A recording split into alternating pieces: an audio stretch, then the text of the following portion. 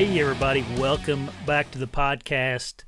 On this episode, this is our third live stream, the audio from that. Me, Scott Buckley, and Dan got on a call together. So a lot of people are familiar with Scott Buckley. He's a great hunter, originally from Michigan, and now lives in Iowa. So with that, before we get into the podcast, got to thank my two sponsors. The first being Stealth Outdoors. Lou and the guys at Stealth Outdoors, great people, great company, great product. If you need any silencing tape, get on their website and order you some cell strips. Also, big shout out to Exodus Outdoors. They got a pretty cool thing going on this month. Kind of like last month, it's a camera trade-in program, except for this month, it's actually any camera, working or not working. It doesn't have to be an Exodus trail camera either. And you'll get $75 off for trading in a working or non-working camera of any brand. Great cameras, great company. Go get you one at a discount by trading in an old piece of crap camera. Sorry about my dog whining in the background. He wants out the door right now, and I want to get this recorded before I mess with him. So anyways, thanks guys for listening. If you haven't caught one of the live streams, get on there. They're super fun, super cool, super interactive. I think everybody is liking them. And let's get into the episode.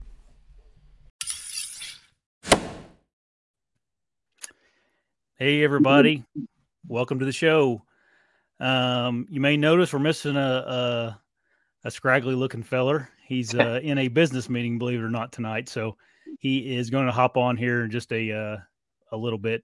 Dan, he's going to finish up that meeting and then hop on. He told us to go ahead and get started, which is one of the reasons why we pushed her back a couple hours, just so we could be on here, not miss the whole thing. So if you're here for Dan, just hold on. He'll be here.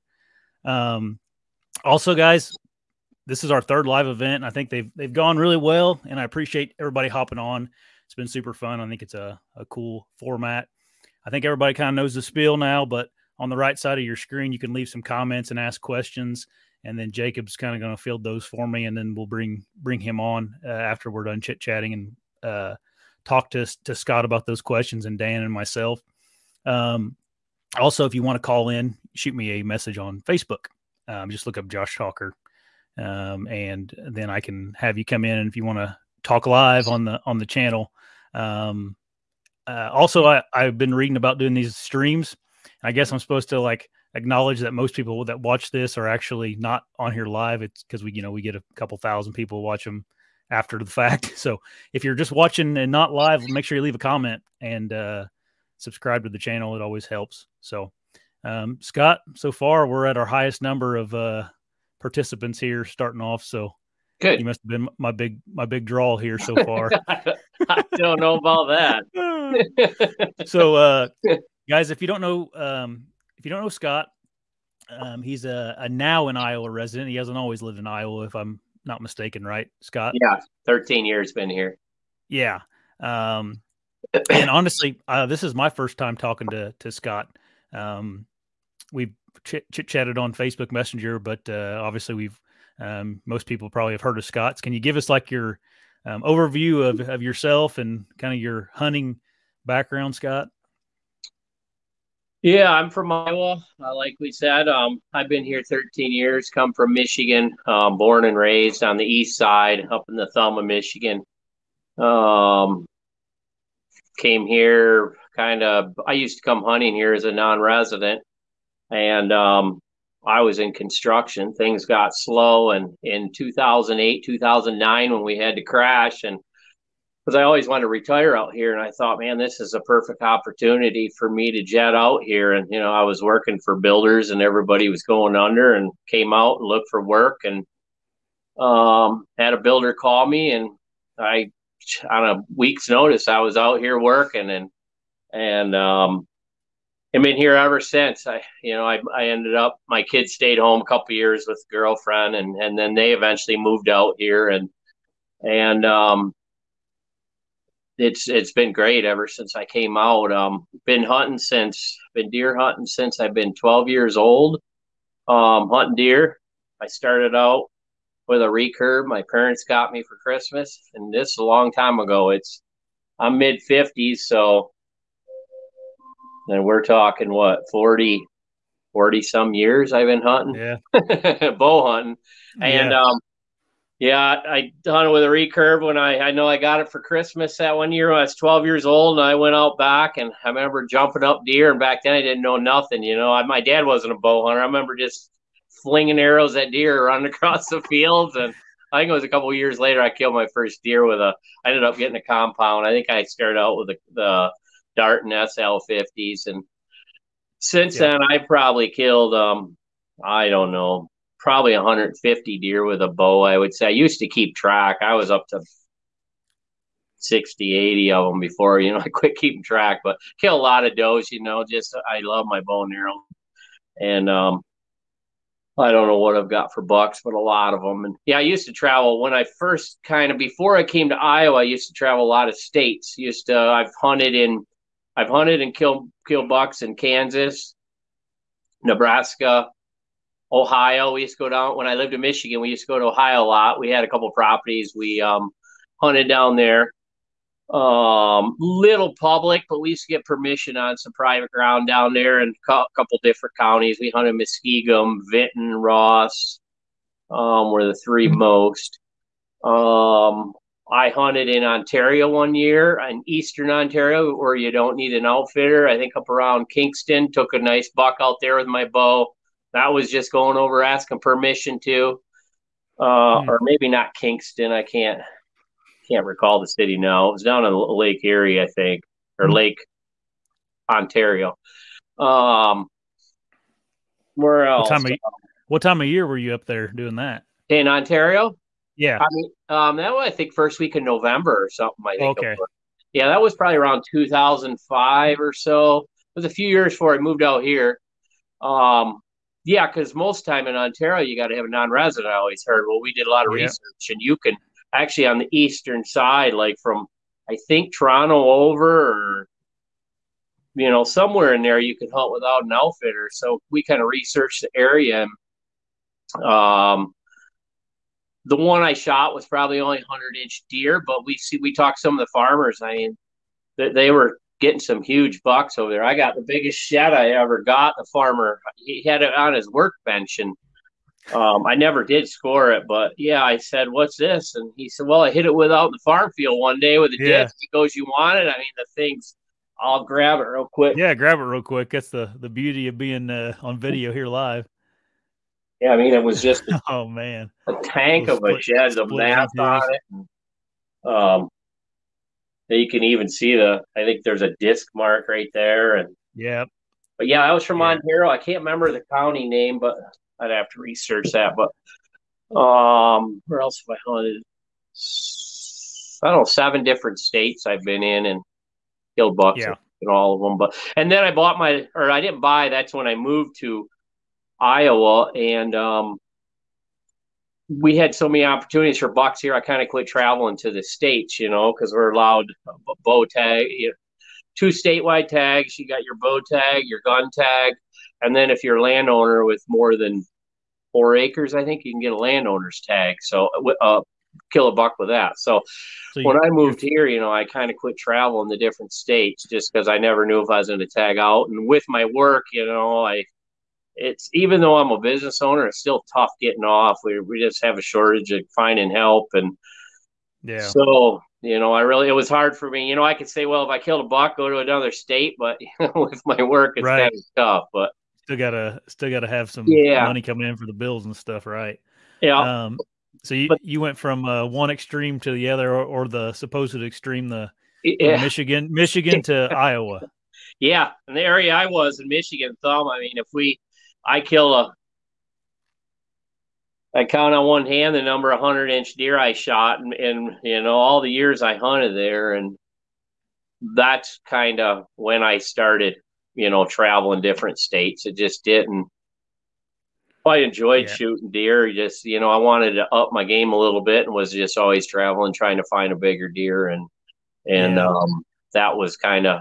And from there, I just got hooked on Iowa, and then I ended up moving in 2009, and then I bought property in 2015, and but I still hunt. Like last year, I killed my or I hunted on public, I think all through October. I killed my buck actually on my farm October 31st, but up till that point, I'd hunted on public, every chance I could every weekend. And Yeah. but that's basically how I got started in hunting. And, when I was a kid, it was my passion. My grandpa was a big influence on me. He used to travel all over the country, and he never bow hunted, but he hunted, elk, moose, just everywhere in Canada, U.S. He even went to Iran back in the 70s when it was, we were at peace with him. He hunted like 7 different sheeps up in I forget the mountain range, but he shot sheeps and ibex and stuff up in the Iranian mountains. And yeah, so yeah, I got Yeah. my dad hunted and, small game hunted, pheasant and shotgun hunted a little bit. And he was, influence on me, but my grandpa's kind of where I got the hunting blood from. Yeah. You sound like you got it. You got it. Honestly, I did too. My grandpa, my wife will talk to my grandma, and she said, "If you think Josh hunts a lot, you should have saw his grandpa." It was because it wasn't just deer. Because I pretty much just hunt deer now, and for Yeah, him, it was whatever was in season. It was deer, and then it was coons, and then it was squirrels, and then it was rabbits, and then it was exactly. coyotes, and Yeah, of course back then, some of that stuff, the coons and the squirrel or the coons and the coyotes, you can make some money yeah, selling those. But yeah. That's what so he got it. we started right off the get go when I was 12. Well, in Michigan, we had to start when you were 12 at the time. And yeah, we were squirrel hunting, rabbit hunting.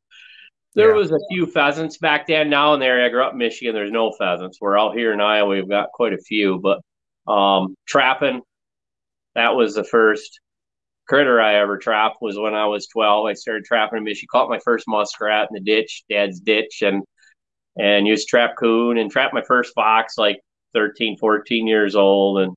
And now I do quite a bit of management trapping. Like I've killed over, I think it's well over 300 coyotes I've taken trapping, just trapping. yeah, And I, I used to trap quite a bit in Michigan as just, a hobby, sell the furs, but now it's more management on my 2 properties. Like I think we average probably about 15 coyotes a year. We've been getting off I have a 240 acre farm south of me here, and then I have 23 acres where I live. But yeah, we've been averaging.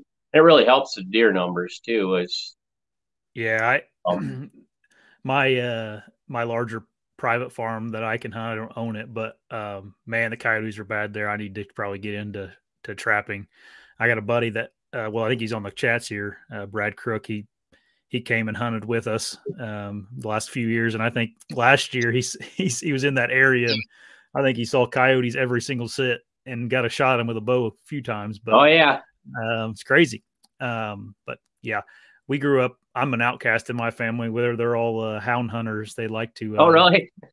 Yep, they. I mean, they're all deer hunters too. But they're. I Yeah, think I would tell you their passion is my dad and my uncles are hound hunting. they I do grew up with. coyote hounds They too. do coyotes now. Oh Yeah, yeah. growing up, it was beagles. We had beagle hounds. Oh I okay. had I had beagle hounds up until probably maybe 8 years ago. I finally got rid of the pair I had. Oh yeah. Um, and they've transferred, and my uncles have transferred over to running coyote dogs. But Yeah. I mean, around here, people are, for the most part, people are just like, have at it. Like it's a problem, coyotes. So Oh they yeah. don't have a shortage of properties they can run their dogs on anymore. Yeah. So um, what really limits them around here is the hills. They can't get their dogs up in those great big hills in the Hoosier National, and they'll lose one Yeah. of them. Run so far. Um, But anyway, Iowa. I have down here my first point. Um, we could probably talk about the good old days forever. Yeah. Exactly. But um, I want to talk to you about Iowa. And before you moved to Iowa, just before you moved, how many points did it take to draw an Iowa tag? You Shoot, we remember? got bow tags every other year. Yeah. Yeah, every other year. And that was in the good, in the hot Hmm. spots in the state across the south and northeast is pretty hot spot up in there at Ellicomie County. Probably said that wrong. But yeah, every other year we would get them, and now No, I mean, I've heard of guys, with applying for their fifth year and didn't get them last year. I mean, it was most guys are getting them on their fifth year.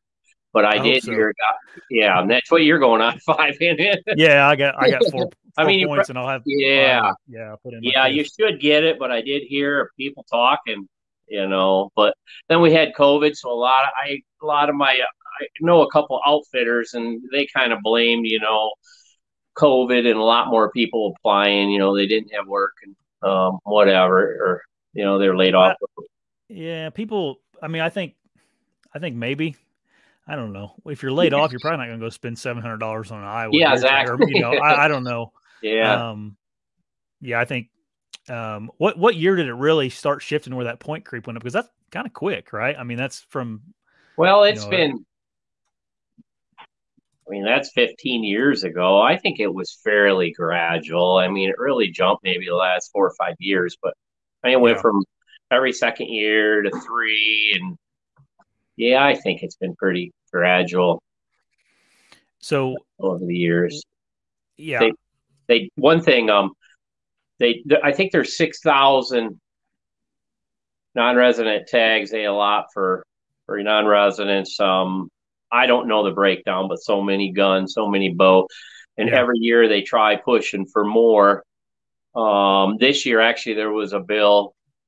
They were going to allow an extra 1,500 tags, which would have been 7,500. Um, and then for the first time, they were going to take 750 of them, and it would be not by a draw system, but just go into a lottery. Well, it didn't pass.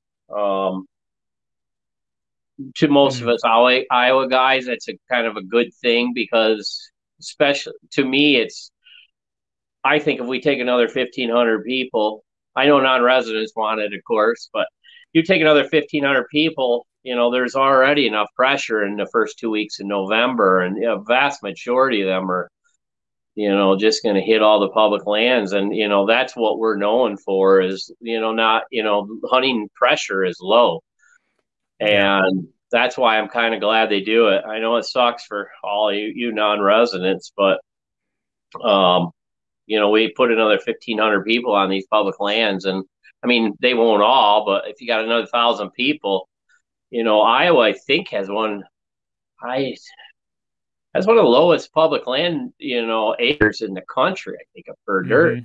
mm-hmm, There's pockets where they're big, but overall, compared to a lot of states, we don't have the huge tracts of public like most states do. But so yeah. Um, something obviously Iowa's known for being one of the best, probably the best state to go and hunt big bucks in the country. What are some factors you think that make that a true statement for Iowa? Is it because your gun season's super late in the year? Is it yeah, because of your that's what I say is the biggest reason. Our gun season, we have two gun seasons and a late season muzzleloader. Our first gun season is usually the first Saturday of December, and I think it's I don't know, it's like 5 6 days long. I think that's it.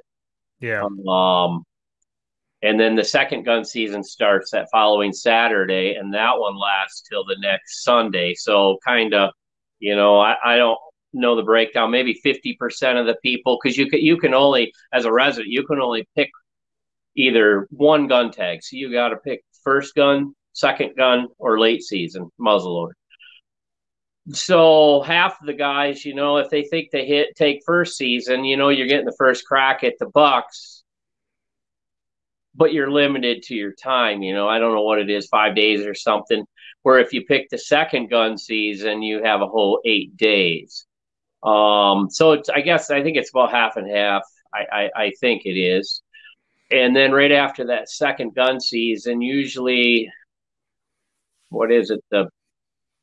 I don't know if it's like the third Monday in December. It's usually around the 2020, low 20s, 22nd, 23rd, whatever that. I think it's a Monday. That's when our late season starts, and it lasts till January 10th. That's the Okay. longest season. Um, that's the season I like. But yeah, that's what I factor the biggest thing why we have the most deer. The second one in my book would be lack of hunting pressure. Um, I did a little research into it, and from what I've seen, Iowa only has a little over 200,000 deer hunters across the state, compared to Wisconsin has a little over 600,000. Yeah. So, I mean, you can see the big difference there in numbers. And Michigan, I don't know what that is, but I know it's over 500,000. We just don't, have the hunter numbers here. It's really rural. That's another thing. We're really rural here.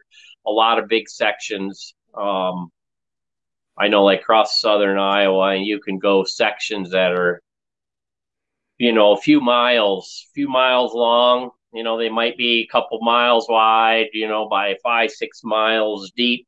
So you don't have roads in there. I mean, that's huge. A lot of areas Yeah. have them blocked off mile sections, and the deer don't really got much where to go. Um, so I think that's big. And then, of course, we got genetics. I mean, that's one of the big factor. I think a lot of high pressure states, like I know Michigan, I know they got good genetics. They just kill them all when they're young, so they don't have a Right. chance to grow. But we do got good genetics. It's kind of, our soils are some of the best in the nation. As you know, probably everybody knows Iowa's full of corn and beans. So Right. all my friends, when I moved here in Michigan, why do you want to live there? All that we drive down through Iowa and all we see is corn and beans, That's why. Yeah. But yeah, you get into some areas of the state, especially with better hunting. There's a lot of rolling hills, and it's just beautiful. But Yeah. so yeah, the nutrition here. I mean, they have all the food they need, and it's good soil, good minerals in the soil. I mean, that all hand in hand. Good crops, good minerals, whatever in the soil. But I would say, I mean, that's kind of the biggest reasons for. I Um, mean, do you we you talked about pressure. Um and obviously Iowa is one of the hardest states to go hunt white-tailed deer yeah, in the country. And do you, I guess, and not to get political with anything, but like, is the government that controls the rules for the DNR or whatever you guys call yeah, it in Iowa? Are they? I mean, are you guys and Iowans? Are you guys happy about what they have done in Iowa? You know, like I think Indiana does a fairly good job as well. Um, we have probably like a happy medium, I would say, compared yeah, to it's not a Michigan, but it's not an Iowa either. yeah. Um, I, I would say overall, I mean, most of your serious deer hunters I know and the chatter I hear is positive towards Iowa. And of course, you could change some things, but I mean, you get on these Facebook groups. Of course, you got all your haters, all right, saying they're always just bad mouthing everything that their state does. But most of oh the yeah, serious people, I think, we talk about there's no better. I mean, we have, and yeah, it is our politicians that vote on a lot of stuff, which is scary. But and the DNR just puts in their input, but really can't complain. I mean, it's been fairly good. There is a couple subjects, like when they allowed straight wall rifles here, where a shotgun, that's another big thing, I didn't bring that up. I mean, that's huge. We're a shotgun only state until they allowed some of the straight wall rifles, which, you know, I like it for management on my farm, of course, but a lot of guys, yeah, a lot of the serious guys are, why, change something that's working already. But, we went to that. I use a 450 during shotgun season when I'm doing management on my farm. But what is another? I'm thinking of another thing. Yeah, some guys are complaining. We take too many bucks. We could take $3 if we own a farm. Some guys yeah. are pushing for $1. I mean, we would be just The They're running bucks everywhere. coming out of the state would just be incredible. They'd take over, everything probably. But Yeah. um, And I think, uh, you know, in Indiana every year, it seems like you get some petition yeah, where it's essentially people just complaining about what's going on with deer season, whether it be yeah, our our our gun season, rifle season now. It used to be shotgun season, just like Iowa. It's now you can use any kind of pretty much any kind of rifle. Um, it usually starts like the 13th to the 15th of November, which is a yeah, you know a pretty good time to be out hunting. Uh, and every year, that argument gets brought up, like a big petition goes around. We need to sign this, get the gun season moved back, and we need to be more like Iowa. And I'm just like, man, not everybody can be like Iowa. If everybody's like Iowa, there is no Iowa anymore. yeah, And then you can't go hunting anywhere either, right? Like you can't go hunting anywhere for 5 years. And I think a lot of people forget that. Like there yeah, is there is the need for places to go and just go deer hunting. yeah, Um, and yeah, Iowa's super cool, and it's this majestic place to go. yeah. Um, I but I if meet there so many wasn't the non-resident. I meet so many non-residents every year that it's just they're just so excited. I mean, that's the yeah highlight of their career. Come to Iowa, and yeah some are successful. I mean, big misconception is there's a 170-inch deer behind every tree. You know, right you watch these TV shows, and they're shooting giant deer on every single show. Well, you know that's not true. I mean, some of them people, even if they are big private landowners or celebrities or whatever, they still hunt for their deer and they're selective. But we do have a lot of deer, but there's not behind every tree. I would say the majority of my friends that come out, if they have it, especially if they're hunting public land, they should have a chance at, 130, 40-inch deer, maybe 150. And if you get lucky, you get something bigger. I always encourage my friends, come out and scout, this time of yeah year, get out here, especially you got 5 years to draw a tag, come out and scout. It's, before, when I was a non-resident, I mean, I took the kids for 5, 6 years before I moved here, maybe longer than that. Every spring break, I would bring the kids out to Iowa, and I just spend a week scouting, and as a non-resident, and yeah I got to learn the land that way. And if you can get up on scouting, it increases your chances so much. Yeah, out there. I mean, you can come out and got a good chance, especially if you know what you're doing. Read sign and stuff. But the majority of guys just want to come hunting, or turkey hunting. A lot of them states I hunted. I told you about Kansas. I hunted there twice, 2 or 3 times, twice. Yeah, me and my dad years ago, back in the mid '90s, I made a turkey hunt that spring. So that gave me an opportunity to check all these areas out. We turkey hunted, we shot toms, and I got to know the land. And I ended up, at the time, that was my first biggest deer. I shot a 6x6. I scored 148, I think he was, and on public land out there. I scouted it in the spring, and a lot of them states I'd go out turkey hunting or whatever.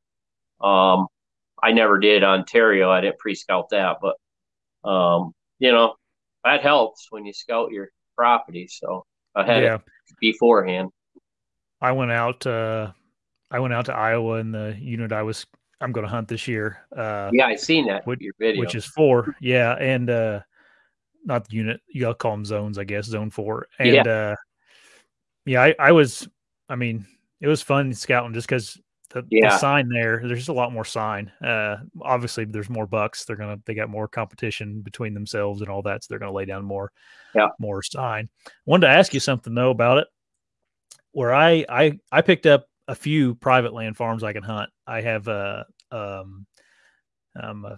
ex coworker that lives out there and his family farms, and they're letting me go around some of their farms.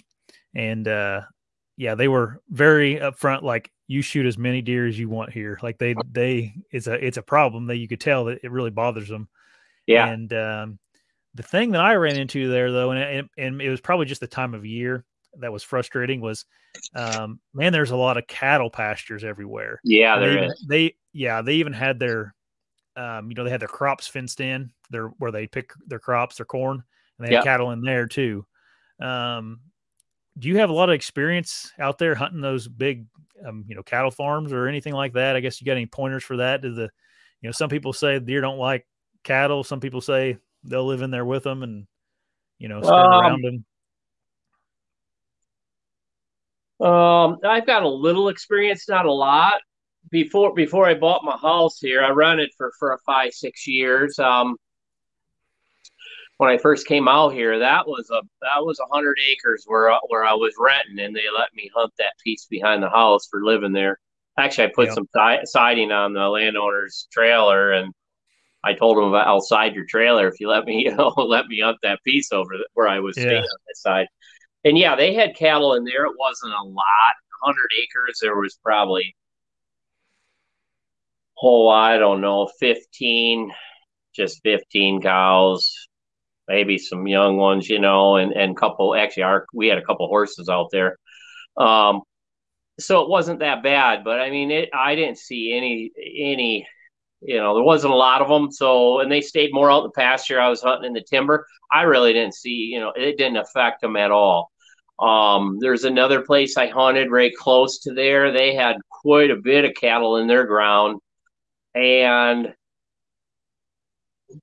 there was quite a bit of deer movement. I mean, unless the cattle are right there in front of you, yeah, it's Yeah. probably going to, interrupt it. If, let's say prime time, 8 o'clock in the morning, November 1st, and a herd of cattle walks by your blind. Yeah, it might Right. disrupt that hunt, but um, I don't think it's that bad. Trying Yeah. to think of another area. I hunted a piece of public. I was right on the edge of it, right on the edge of a cattle pasture, and I could hear cattle out there too, but I was on the edge of the timber right on the line, and I seen deer, but um, I've heard, talk both way. I guess it depends on, you know, how open it is. If there's more timber, the cattle are more than likely staying out in the open. Probably don't hurt it that bad. So Yeah. There's one particular farm that he was letting me hunt, and I was super excited about it because it was like 350 acres, and yeah, it had, looked to me like it had from an aerial, had lots of timber and would be cover and whatnot. And I got there, and man, the cows they had the whole thing fenced in, and the timber was bare. You know how cows will just clean yeah, out of the woods, and they had, of course, they had the crops. They had those fenced in this time of year. They had a, one wire electric fence around it, yeah, and they had horses in there too, running around with the cattle, like you just said. And yeah, I got there, and there was like some big sign around, but it just is, I don't know. I had made a decision, like, I'm going to go back in the summer whenever the crops are in again and kind of reassess the whole property, because I didn't know, maybe they had, a couple, that's a big area to be fenced in. I don't know how many cattle they had on it at one point in time between, you know, the winter time and when I was there in March. So I kind of assume maybe that those cows just you know, destroyed everything in those few months, and hopefully, obviously, they're not going to have those cows in there when the crops are in. Um, so hopefully, I'm going to go back this summer and reassess that farm and see if it yeah. is what I thought it would be. I guess It, because it, because it was super confusing because there was no cover on the place because the cattle had everything eaten down to the ground, but then you yeah, go and there'd be some giant rub on, one of the trees in the middle of, in the cattle pasture. So I'm like, yeah, yeah. they've been That's here hard to say. before. Something like that. At most place I hunted had quite a bit of cover where I can picture the Yeah. areas you're talking. It's hard to say. And Yeah. maybe talk to farmer. I don't know. A lot of farmers will take them out of some areas, come fall time, and then they'll put them Yeah. more into their wintering areas or the Yeah. cornfields or, kind of every situation's different. But yeah, Yeah. Yeah. I'm just planning on going down there and I don't know, sometime this summer and looking at the crops and if that woods is nice and thick again, because there wasn't any. The only thing that was in there when I was there was a few horses. They had taken the cattle out, but there was cow patties literally everywhere, and it looked like they had a whole bunch of them in there at one point in time. Yeah. Um, but I don't know. One thing I didn't do while I was there, I never really got to any public land. And I think Tim Hinky's on here. He was in Iowa this last fall and killed that nice deer. And he was telling me, like, man, he goes, there was a lot of people running around on public land that first couple of days I was there. He was getting a little nervous. He said, Is that like, Tim you're talking about? yeah, Tim. Okay, yeah. You're breaking up a little bit. I don't know if it's on mine or not, but you're kind of real scratchy. Oh, sorry. Yeah, Hopefully it's not. Hopefully I'm not having a episode one. I lost audio in episode one, but can you hear yeah. me now? Yeah, I can hear you. It's real scratchy. Oh, Yeah, um, I don't know if it's on my. I don't have that service out here, so I don't know if it's me or you. You kind of sound like an alien a little bit. let me do a little adjusting here. That's real like squeaky pitch, high pitchy noise. Oh, anybody else hearing that in the chats, or is that just Yeah, Scott? yeah. See if anybody else hearing it, because I'm having a hard time hearing you.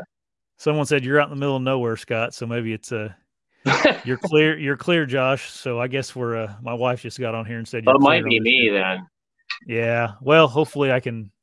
Hopefully you can hang in there with us. If you, Yeah, um.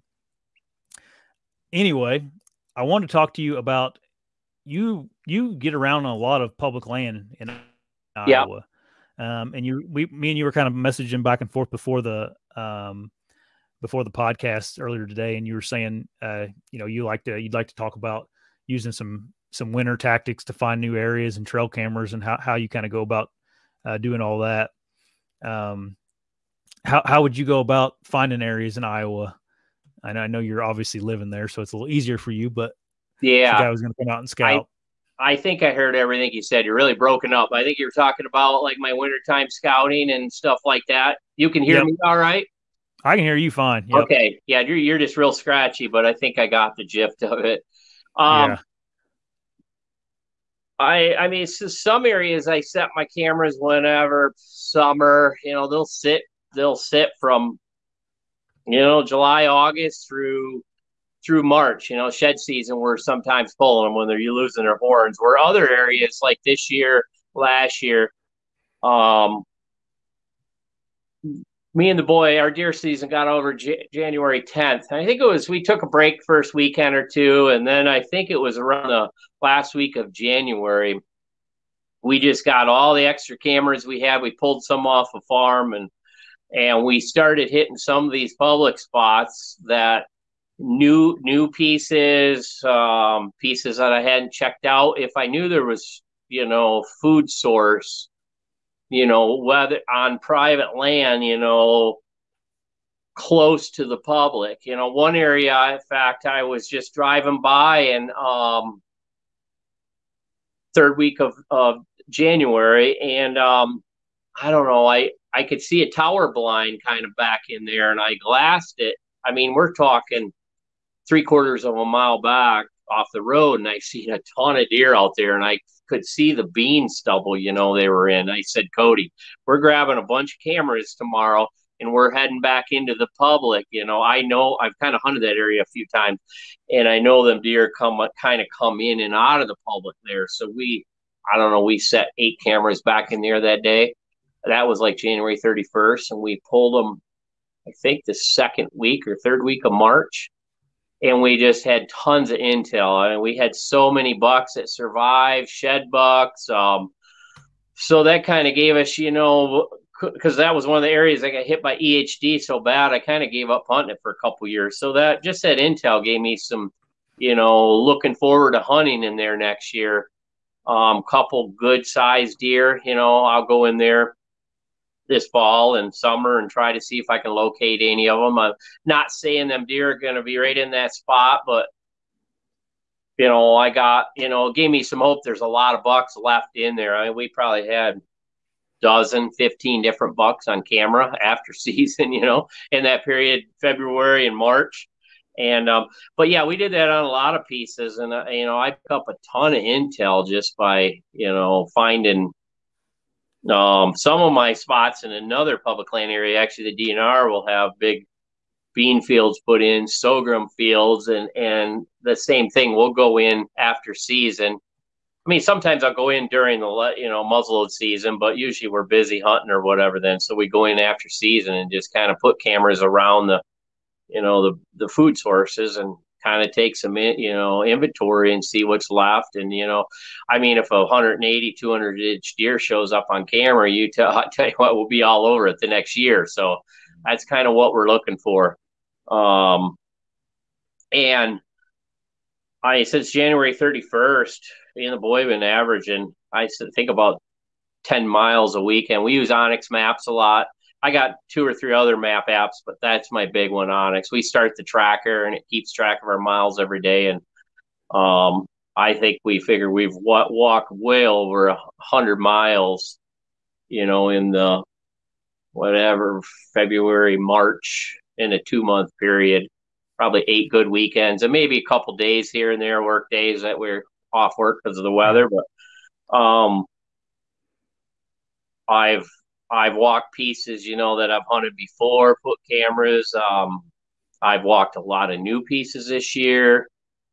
Scout and found some tremendous pieces. Just unbelievable sign. Found few sheds. I think when I go into an area, my boy, he's in that, scoop up all the sheds he can, which a shed to me is a bonus. I'm more scouting, I'm always trying to Right. I'm slowing him down all the time. He's like, wants to run and find sheds, and I find, buck sign. I start looking for a spot, put a tree stand that fall, a setup. Right. And once I find a good area, I'll try to find the tree first, downwind of the trails and the setup, and then I'll just keep circling. Sometimes it takes me an hour and a half to find the right tree, the right setup, and I'll just keep circling, looking for trails, looking for sign, make sure I get the majority of trails to my backside, so I'm downwind of the trails. And it takes me, and then I'll mark it on Onyx maps. And um that Onyx maps has been huge for me. I've been using it probably now 3 4 years. First it was marking a lot of marking stand locations, I guess, was first. And then I started marking my footprints so I could get in and out of these big areas. Some areas we go back in a mile or two. We get out in the dark. Before, we used to compass or whatever. Now you just follow a foot track on your Onyx maps in and out. And the last 2 years, especially this year, I mean, I've been scrapes, big rub lines, everything I mark on my Onyx maps. This year I marked so many primary scrapes. The next fall I'll go back and, I'll probably set cameras on these scrapes. I got them all marked probably in September, and I'll just let them soak throughout the fall. And, if I'm back there hunting, I'll check them. If not, I'll pull them in March, so yeah, that's kind of some of my winter scouting is, and we found a few sheds. I think we're up to about, I don't know, 25 sheds on public. My biggest one I found on public, one of my hunting spots. I had a lot of pictures of this buck in September, October, and November. It scored 76 and a half, probably right near 170-inch deer. Good mass, good long bay beams.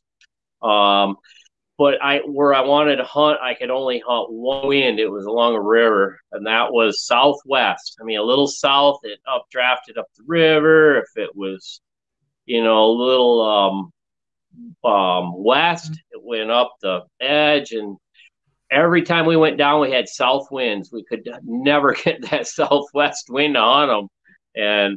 But this year, I'm kind of onto them now, so hopefully we can get a crack at them. But I found that it's kind of hard to go shed hunting and scouting at the same time yeah, sometimes. yeah. It seems Yeah, like you got to like I said, decide. if I find one, it's a bonus. I'll look around, but I'm always looking for Right. deer sign.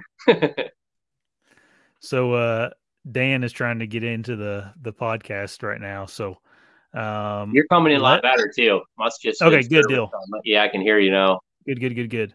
So I'm gonna let we got two guys that want to call in and ask a question. So I'm going to let them come in, and then and I'm going to work on getting Dan in. So if I'm not Okay. paying all the way attention, we'll I'll let you answer the question. All right, Scott. Okay. All right. This is going to be, let's add first one to the stream here. Brad Z.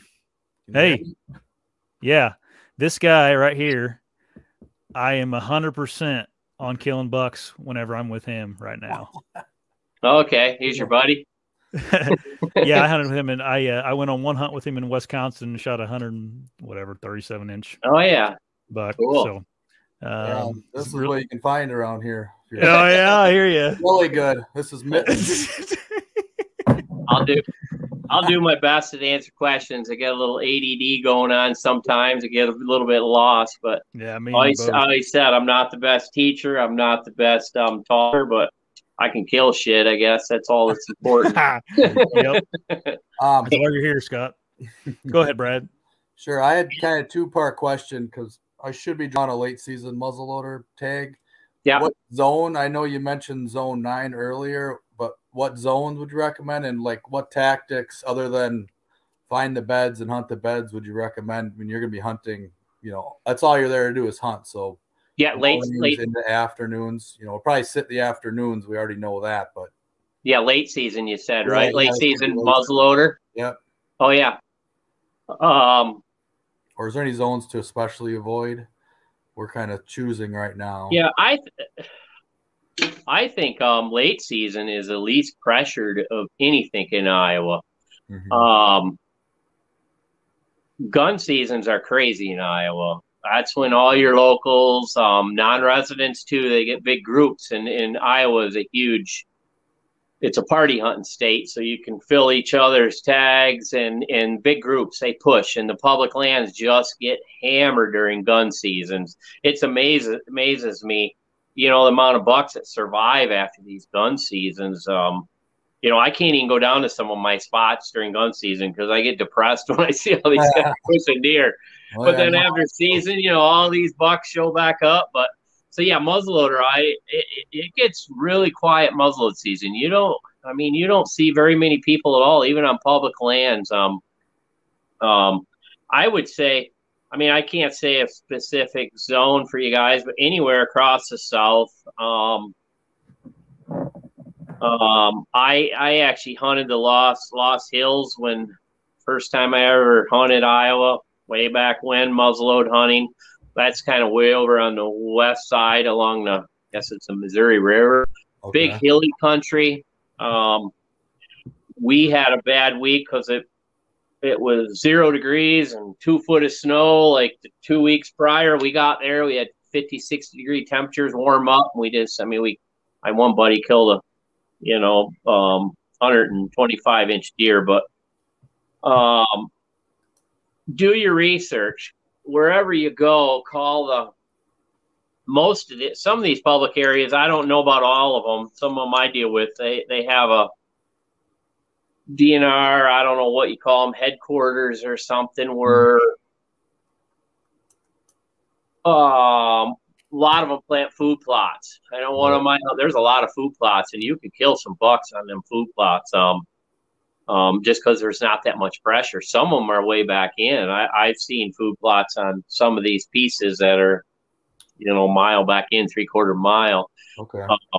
Most of them are beans and sorghum, and they'll hit them sorghum fields. That's a tip for you. If just because you can't find beans, a lot of these bigger sorghum fields, the deer on public down here just swarm into these sorghum fields. Okay.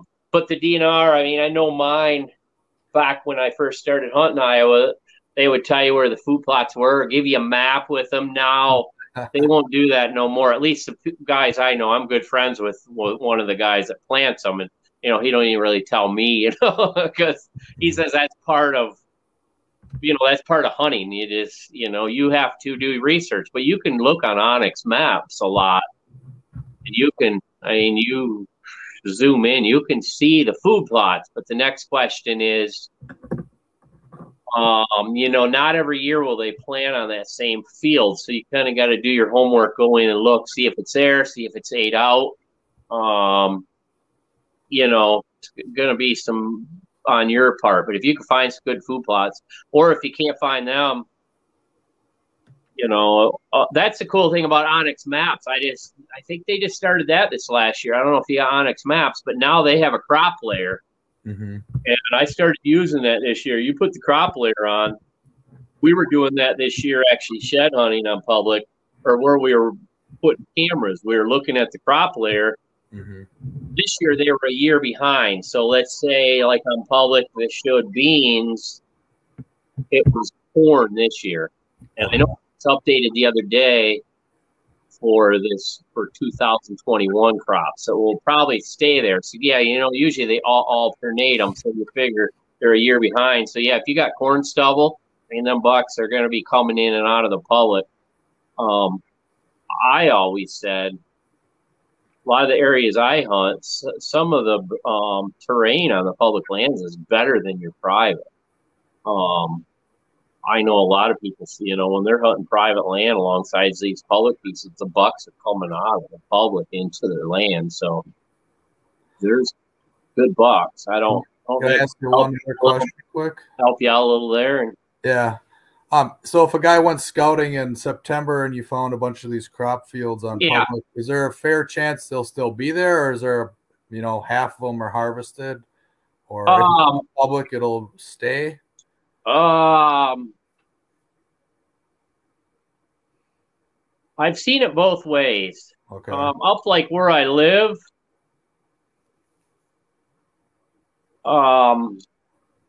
there's a lot of areas of public that there's two different types of food plots on public. One is they lease it to a farmer. Right, they do that around here too. Yeah, and I think they got to leave. I don't know. I don't think it's probably 10%, but they got to leave a little bit. Right. Usually leave them in the back or on the outskirts. And the other type is the type that the DNR actually plant. If the DNR plants it, it's staying. I mean, it's not coming out in the majority of time. I mean, unless they have a failed crop, weeds take over a drought. Mm-hmm. I've seen some pretty good food plots. Now we're known for a lot of droughts out here, so this year was a pretty decent year. 2 years prior, we had a lot of drought. Sometimes the DNR, might be a little later planting them, and that, especially beans, that gets into that drought. You got a failed crop or not very good. So it kind of depends on the year there. If there's, if they have a good year, we get some rain, there's going to be a lot of food left. But yeah, I don't know what to tell you. I don't know. Right. If you ask a DNR,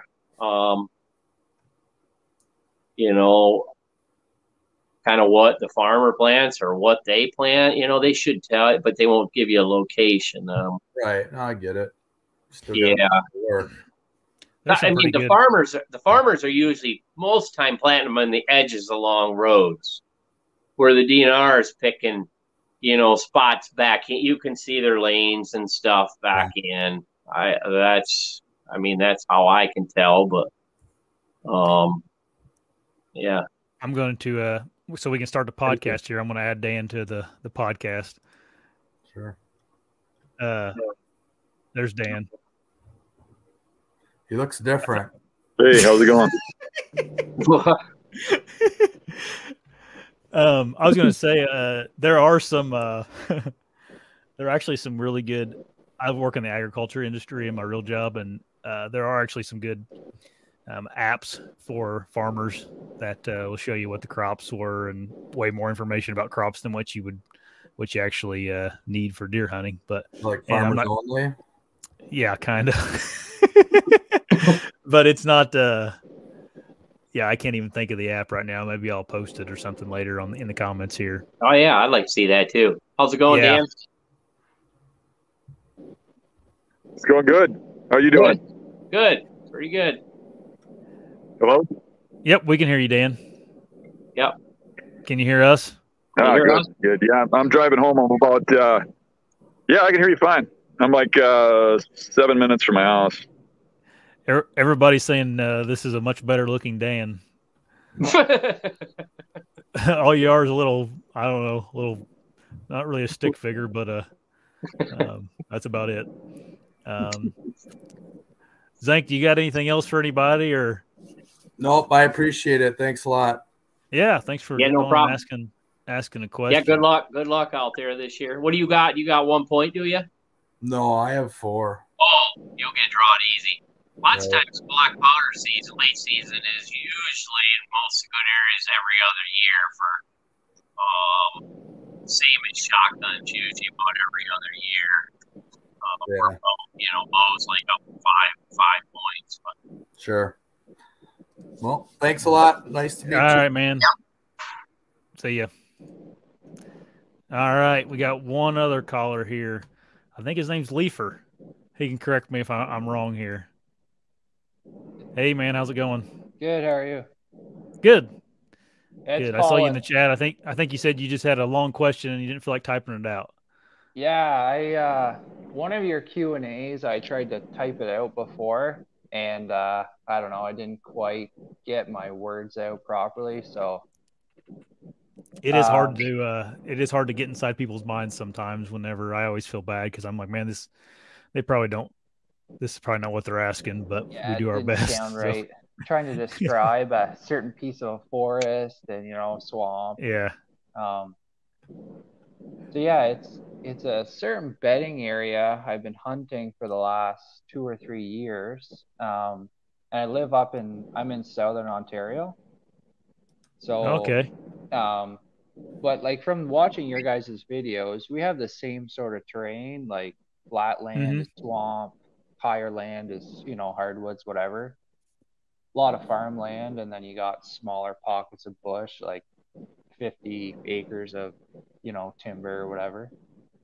Um, we got a lot of white ash swamps, and the ash trees are all dead, and there's alders and dogwoods and all that kind of crap mixed into it, right? And I just find that this one area, I know it holds, at least one good buck, and but I can't find a bed. Like there's rubs going in and out of it, scrapes here and there, but I don't know. I've spent the last 3 months, 4 months, well, our season ended in January, so 3 months walking that. It's probably maybe 50 acres of this white ash swamp and crap, and I just can't find. I can't pinpoint a specific like 1 acre area where they're hanging out here or hanging out over there. It just seems to be just an endless mash of this white ash crap. And Are you Mm-hmm. looking in the pockets of dogwood and the thicker brush? yeah, I do. Like I check the alders, and like I'm not seeing that specific um stereotypical bed that you guys are always showing in your videos, where you got the nice matted down bed and a rub beside it, Mm-hmm. like, and it's driving me crazy. Like Yeah, I you know got to there remember is. too, though. A lot of times if we take pictures and videos of stuff, we're taking pictures and videos of the best. A Yeah, lot and of that's what I've times been it just thinking. looks like a round spot. You got to look really close to tell it's a bed. Yeah. Um, but I would think in that terrain, you should be able to see the beds. Yeah. Well, that's the thing. Like, and I know they're in there because I was on this buck the last 10 days of the season. Our season ends December 31st. And I got a couple cell cameras out. I've been getting pictures of this deer. And I get a picture of him one day, January 3rd, I think, in the morning. So I'm like, all right, I'm going out to see where this deer was. And I'm going to follow his tracks back and backtrack him into this bedding area. So, anyways, I go do that. I'm following his tracks. And then, sure enough, I see him. He's like 10 yards from me. He, looks at me, and then he bobs away and he bobs into this bedding area. And even like following his tracks, I eventually just lose his footprints in the swamp. And that was the end of it. Like, I don't know where he goes to lie down. Just can't pinpoint this thing. Some spots it's harder to see than others, and I guess it probably depends on how many deer you got per square mile and stuff. Because if you're, they're not laying in the same spot all the time, they're not going to wear a spot out. But I would imagine that there's areas they come out of, and I get swamps and stuff too, where you just can't see the beds, but you know where they're coming from. Yeah. As long as you can use sign to find where he's at, like if you follow a rub line in there or trails in there, and they're going into nasty swamp, well, they're not going in there to hang out. They're going in there to bed. So you can kind of decipher what's bedding, and you don't have to know exactly where the beds are. You just have to know how they exit, and enter. Yeah. And just take an educated guess at it is basically all you can do if you can't really find them. Yeah, Usually in that terrain, I can find them, but I probably got a better eye for it. I mean, there's a lot of times that I'll point out beds to people when I'm scouting with them, and they'll be like, "Oh, I wouldn't even have known that was a bed." Then you get down, and you show them close, the hair and stuff, but you got to really look close, and then they get it. But it's hard in some spots and some terrains for sure. Yeah, I'm just trying to, like, lately I've been picking out where there's apple trees right on the edge of where it kind of drops down to the wet shit, and oak Did you ever go out there in the trees as snow and look? I did. Like in January, it was hard, right? So that's why I spent so much time in there, because we didn't have snow, but it was frozen. And I actually, okay, so one day I got in there pretty deep, and I did find where bucks had bedded. This was probably the 10th of January. I could see they were bedded in the snow, in the trees. I think they were alders that they were bedded under. They were rubbed, but I was assuming those rubs were from whatever, October, November. But it just seemed to be that was like, they bedded there for a day or whatever. Yeah, I didn't really think that was their primary bed, or maybe it might be or it might not. I mean, there's usually a timing to beds. I mean, I kind of find that in an area they'll bed there pretty heavy for a 2-week period, but they leave a little sign, some rubs, something, to let you know that that's where it's at. But they usually have areas they bed, so it might not be the same bed every time, so it's not all that worn, because they'll move around a little bit in like about an acre patch, of that swamp. And determining where that little acre is the key, and finding the trail that comes out of it, Yeah. Right. Yeah, man, we have a piece of public here, and they've clear cut some of the areas, and so it's not super high stem count, but a fairly high stem count, kind of like what you're describing, in Indiana terms, I guess. But and man, I can't find a single bed in there, but every time you walk in there, you kick deer out of it. They've been bedding in there, and I've found a big set of sheds in there a couple years ago, but I've never found a big bed in there, or a bed where I was like, oh, this is where he's bedding. So I do think sometimes people get a little bit caught up in like finding a specific bed. It works, a lot of times whenever it does work, but it's not always the case, kind of like Dan said. So we have a lot of scenarios like that in Indiana where it's super hard to find like this is exactly where he's bedding. A general acre, but not a not something like you'd find in a marsh, a cattail marsh or something. Yeah, it makes it a little harder. It makes it take a little longer to figure things out, and sometimes you got to throw a season or two at it and kind of start narrowing things down. But the sign, the trails going in and out should give you a clue, and take your best guess at it and throw some sits at it. There's lots of rubs on the edge of it, but it seems like I get in there, I don't know, 100 yards, and the rubs just vanish. But like all on the edge of this thing, you can just follow a rub line for 300-400 yards. Bam, bam, rub. Oh, I'm on the edge of this crap. You sure they're not bedding on the edge? Well, the edge is high, like it's just poplars and it's thick. Yeah, but they'd have the swamp for escape. So if they were bedding there and they had the wind blowing out of the swamp, it'd actually be a fairly decent spot to bed. They could just dive back into the swamp if something came in after them.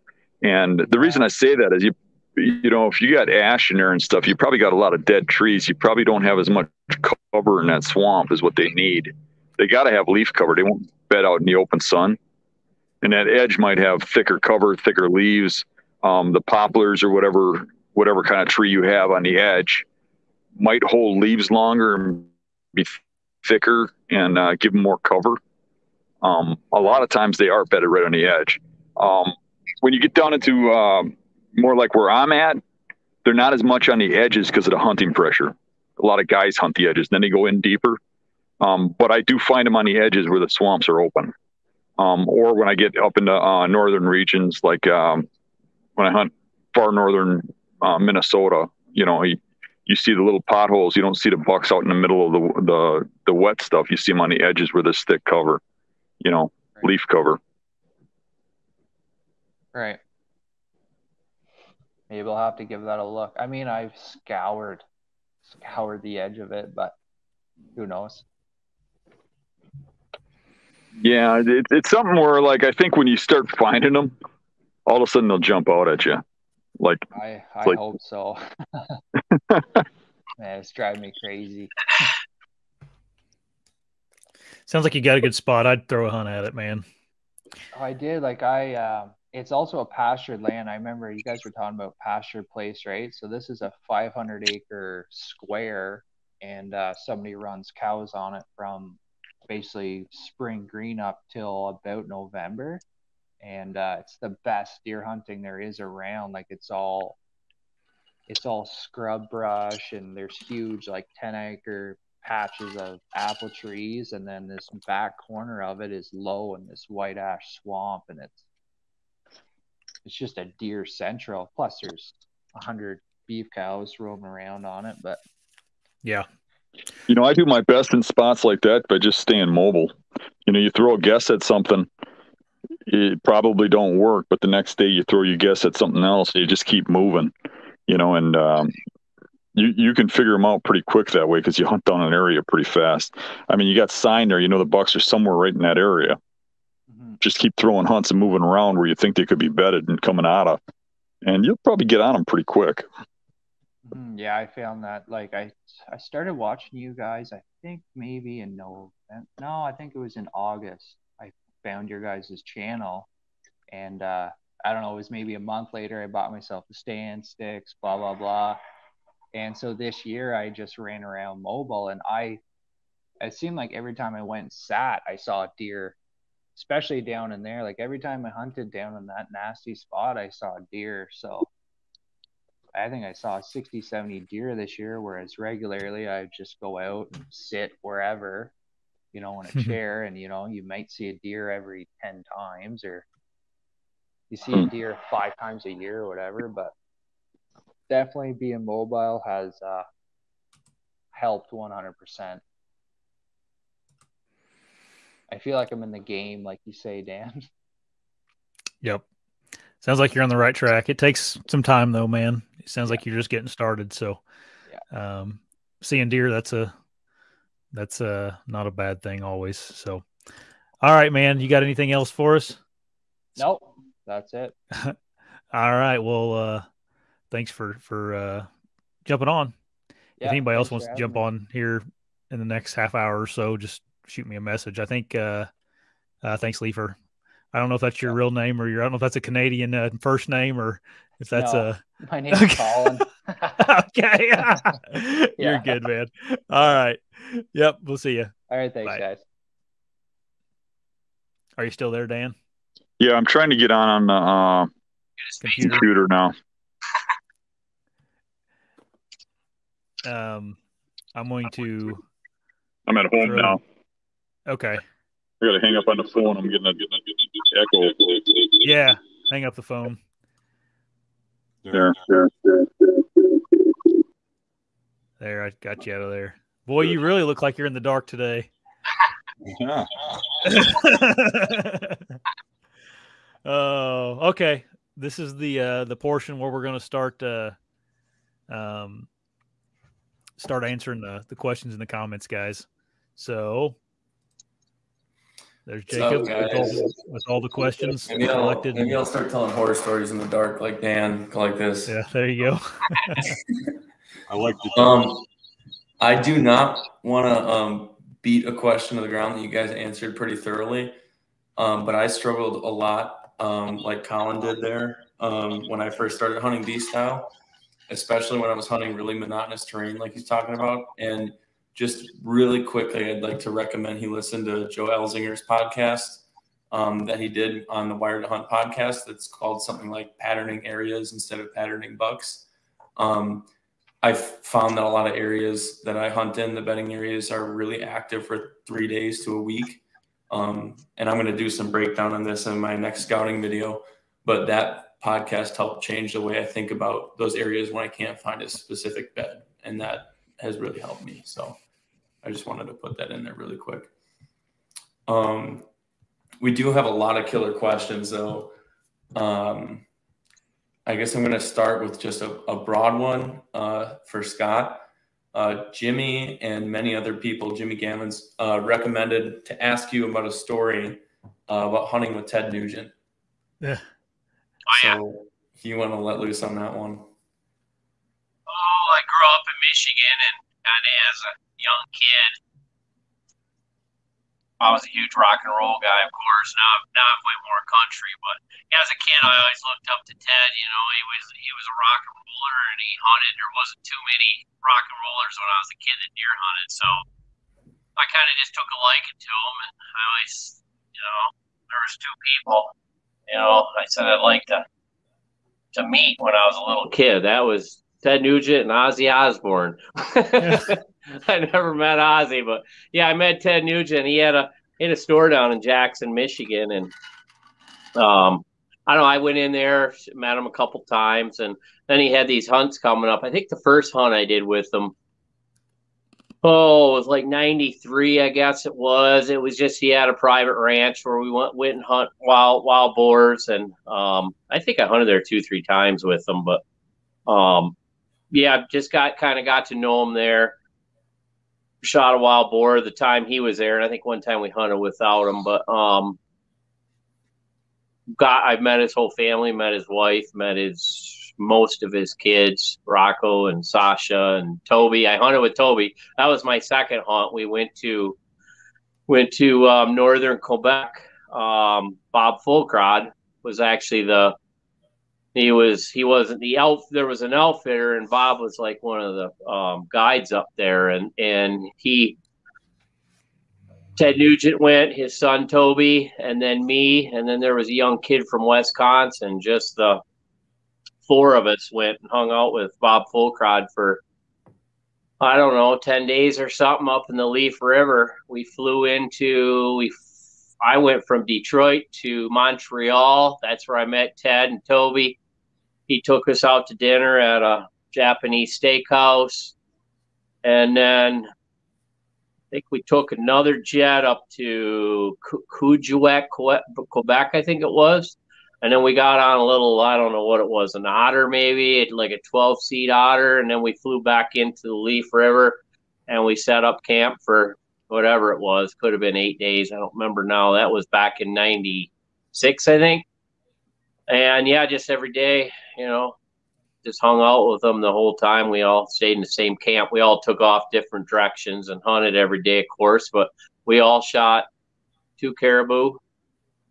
I think Bob Fulcrod shot a bear that week in camp. I don't think somebody else might have got a bear too, but yeah, it was a good time. But I've always looked up highly to Bob Fulcrod over the years. I've been to his home, I think, at least twice in Pennsylvania.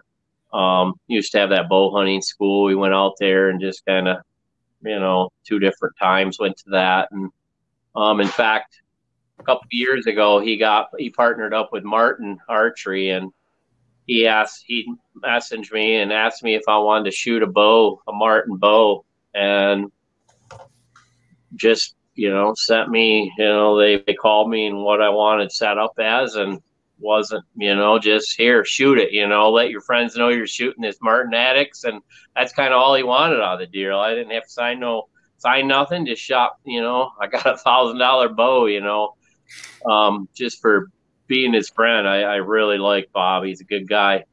And Ted Nugent was the same. I mean, you see kind of his radical stuff here and there, TV, but just in person to hunt with him, he was just so laid back, and just both great people. How well do you know Ted? Maybe you can get him on the podcast. We'll talk to him. I don't know him that good anymore. That was in the '90s.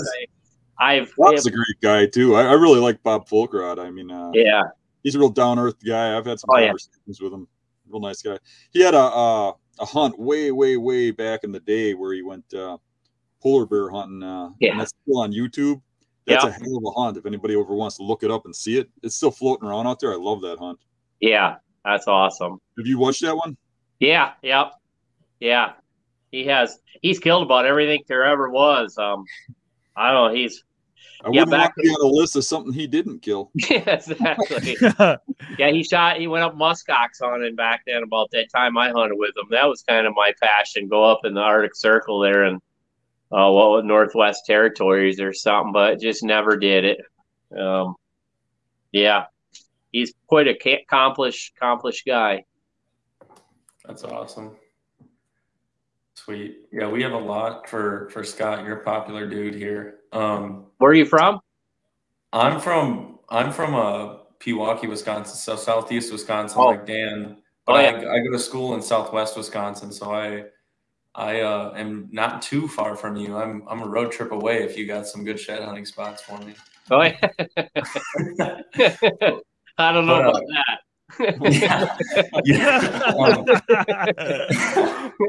No sheds in Iowa. Your son Cody popped on, and first thing he said was that he should be on the podcast, and he's a much better hunter. Yeah, right. I may have added some liberties to that question. I don't know if he actually said that verbatim. He's still in training.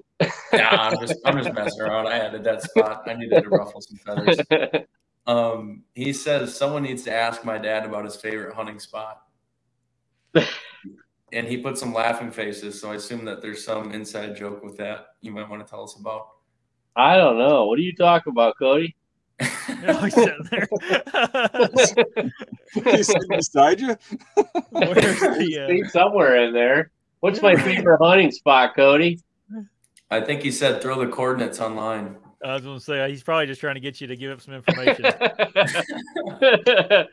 He's trying to figure it out. I don't give up my favorite spots, but we got some good ones on public land. That's sweet. Okay. There is one spot I've killed a lot of. I don't know. Me and my family's probably killed. In the last 12 years, we've probably killed I don't know, 7-8 bucks back in there from 138 points to I've killed one 270-inch deer, maybe a couple 160-inch deer probably. And that's where I found that big shed this year that, he was a 170-inch buck. But the problem is every year it gets a little more pressure. But actually that's how I'm adapting to some of my public land pieces is because now that I own that piece of private too, I'm hunting the public primarily heavy during the month of October before all the masses come in November, and it's kind of my strategy because in October there's hardly anybody out here at all. Some of these good pieces, that's kind of what I've been doing, and it's working out. I still got a couple of spots I hunt in the rut that I can, not many people, but. Scott, while you're on that, Braden Waters asked, what's your favorite week to hunt of the year?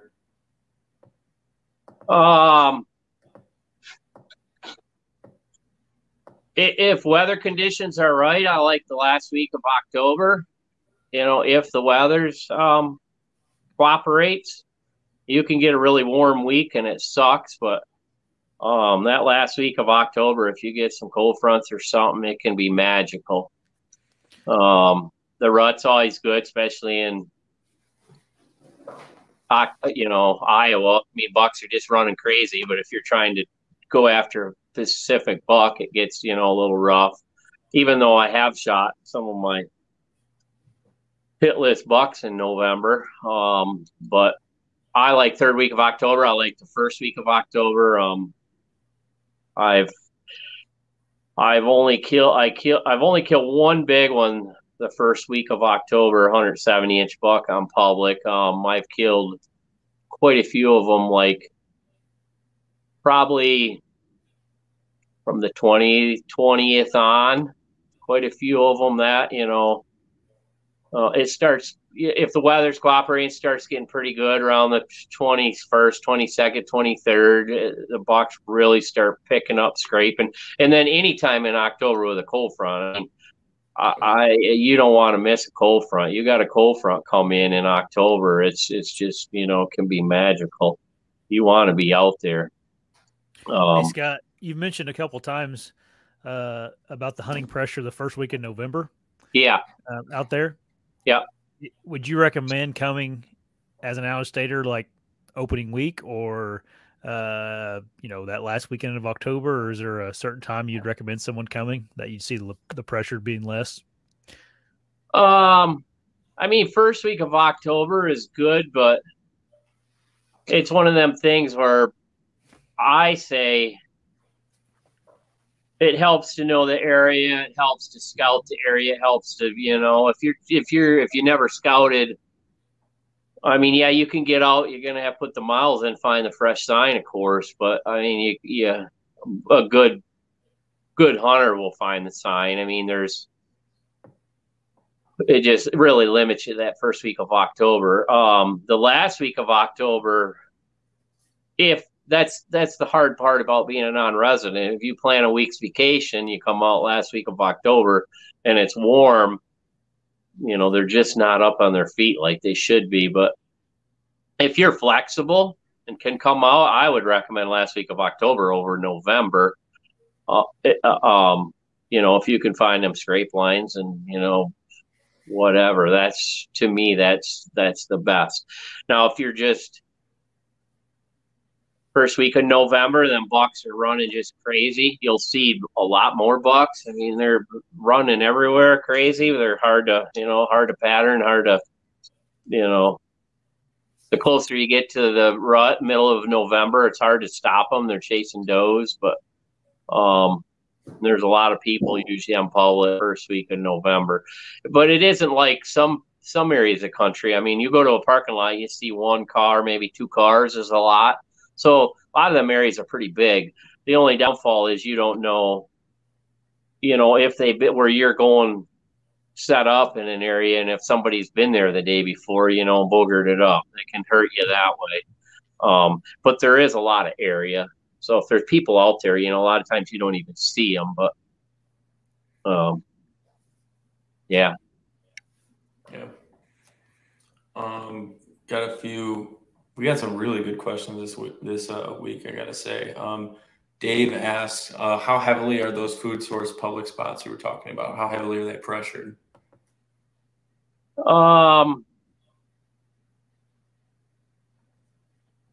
Like I talked to the guy earlier, late season. Right. If you're talking late season muzzleload hunting, not much at all. And there's usually a lot of them that still got food on, the ones in the areas I hunt with, food plots. And they're still, like I said earlier, it depends on, if there's a drought, there's not going to be much food. They didn't grow that well. But if it's a good year with, decent rain amounts, there'll be a lot of food and not much pressure.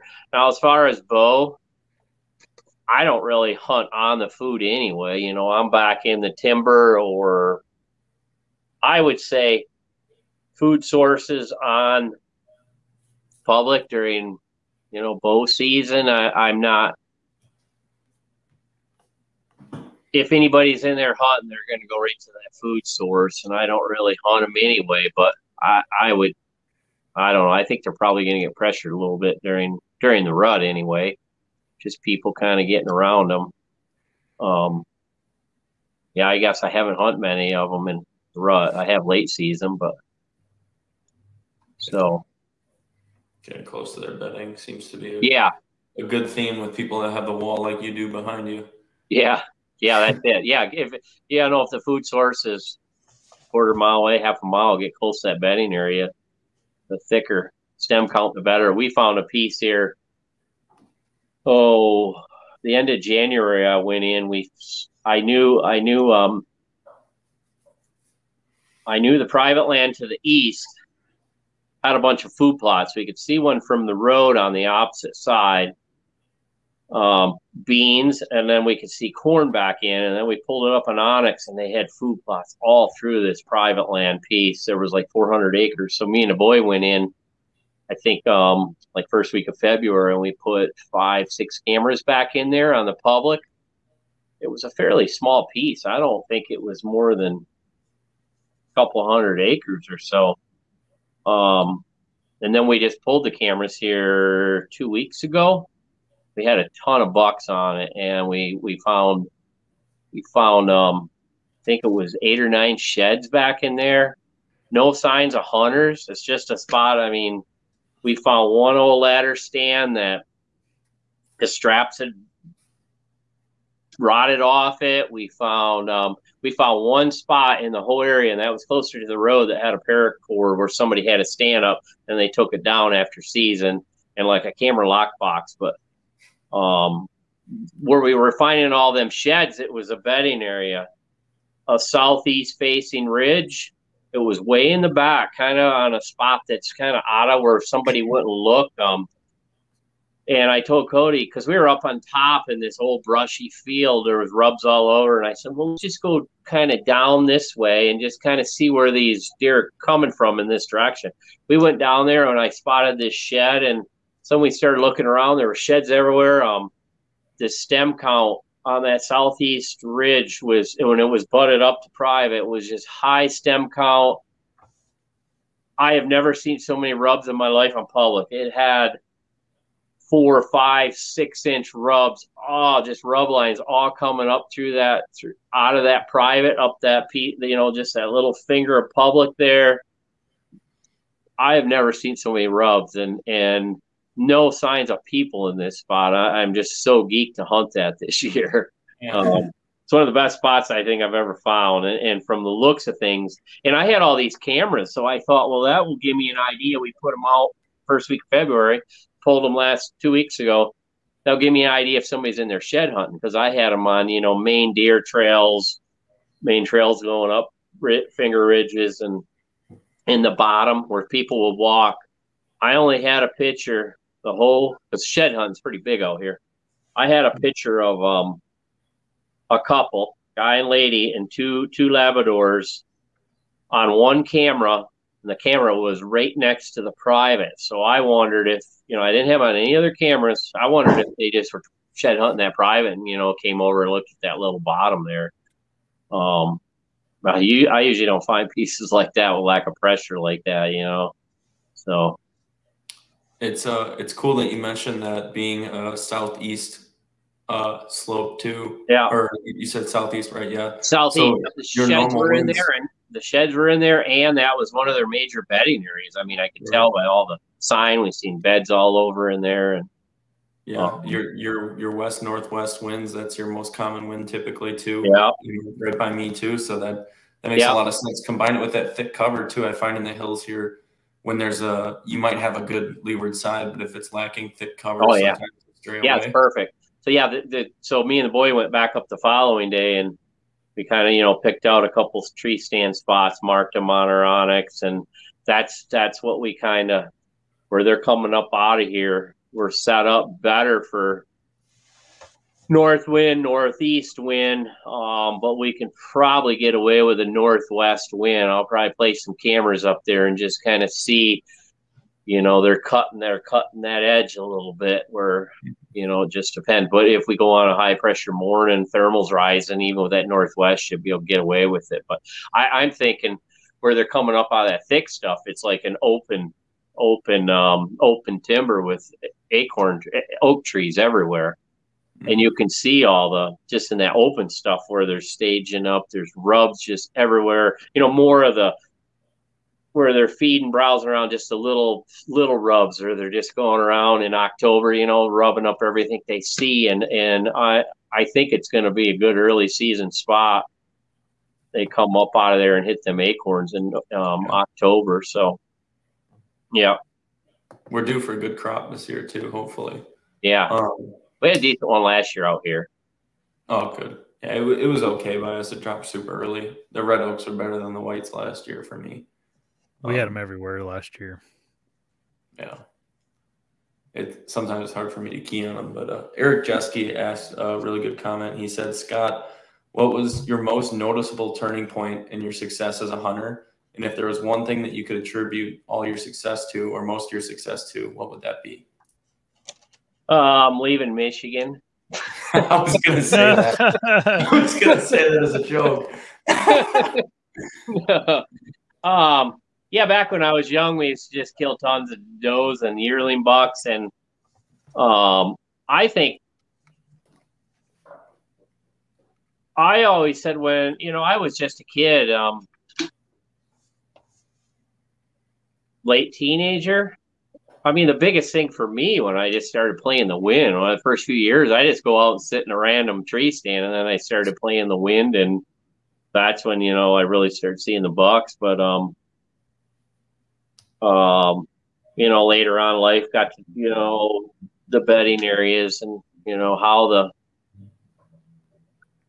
getting to know the terrain. I mean, back in my 20s, we didn't have phones. We didn't even have aerial photos. I did everything from topo maps. When I first started going down to Ohio, down in some of them hilly counties, Muskegum and Vinton and stuff, I would buy, the big sheets of topo maps, and I started learning maps and reading the terrain features, and then they would just kind of have the timber shaded on the maps I was getting, but I learned a lot off reading maps back that was probably my mid 20s or so, or reading the maps and hunting the saddles and all that. That was huge, and it still is. I read a lot of maps nowadays it's easy. You can just pull up your app, and I look at friends of mine that are hunters, and I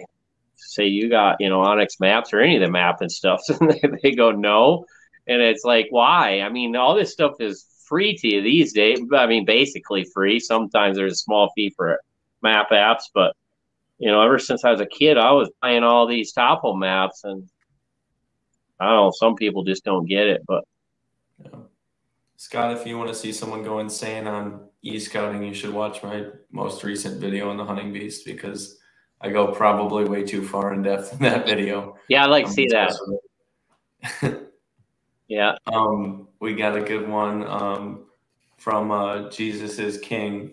He says, Dan talks about how the absolute monster bucks are always doing something different or are really hard to hunt. Have you experienced the same thing? Yeah, of course. It depends on, every buck has a different, they're all different personality. I mean, some I can pattern to a T, and just some are like ghost. You can't ever get on them. In Iowa, I don't have as much as a problem with nocturnal. If you're close to their bedding, you'll get pictures of them. You'll see them. I mean, you can booger them up, and I don't know if they really don't go nocturnal. They just take off too different, whatever, ridge over a couple 100 yards. But yeah, every deer is different. I mean, I pattern some easy, and some are it's hard to hunt them for 2-3 years, and hopefully you get a crack at them. You never do, but I guess that's all I can say about that. Yeah. Kyle Howard asks, what would be one piece of advice you would give to a non-resident to have success in public on Iowa? Scout.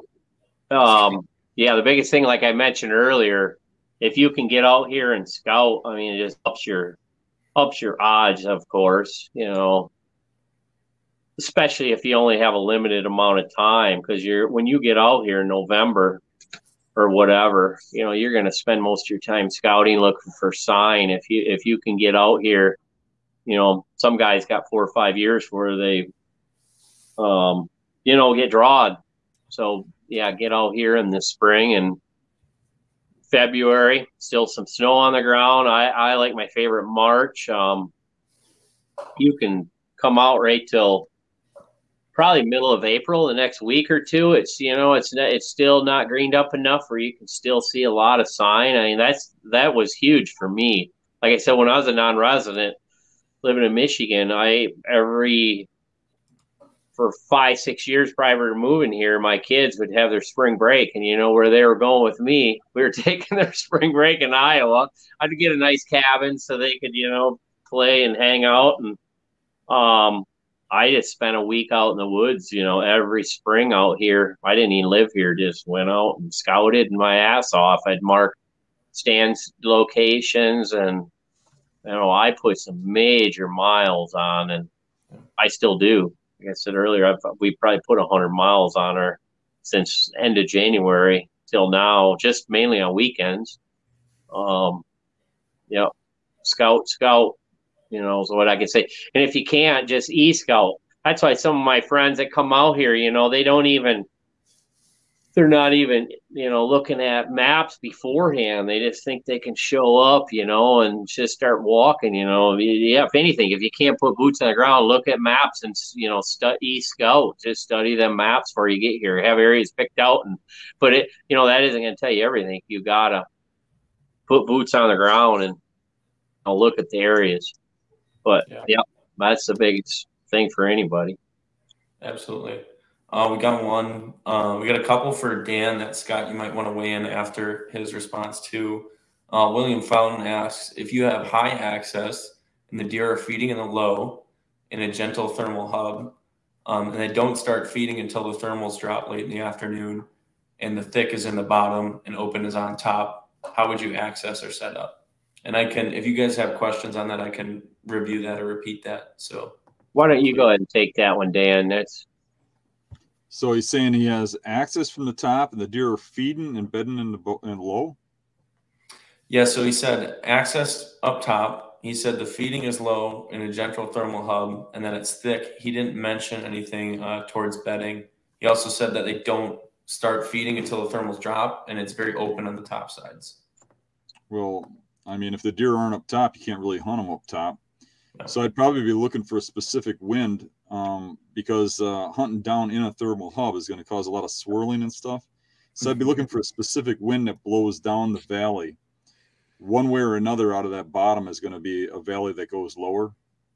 And I'd want to come in from that valley if I had to circle around or whatever I had to do, even if I had to access before daylight in the morning and get down there.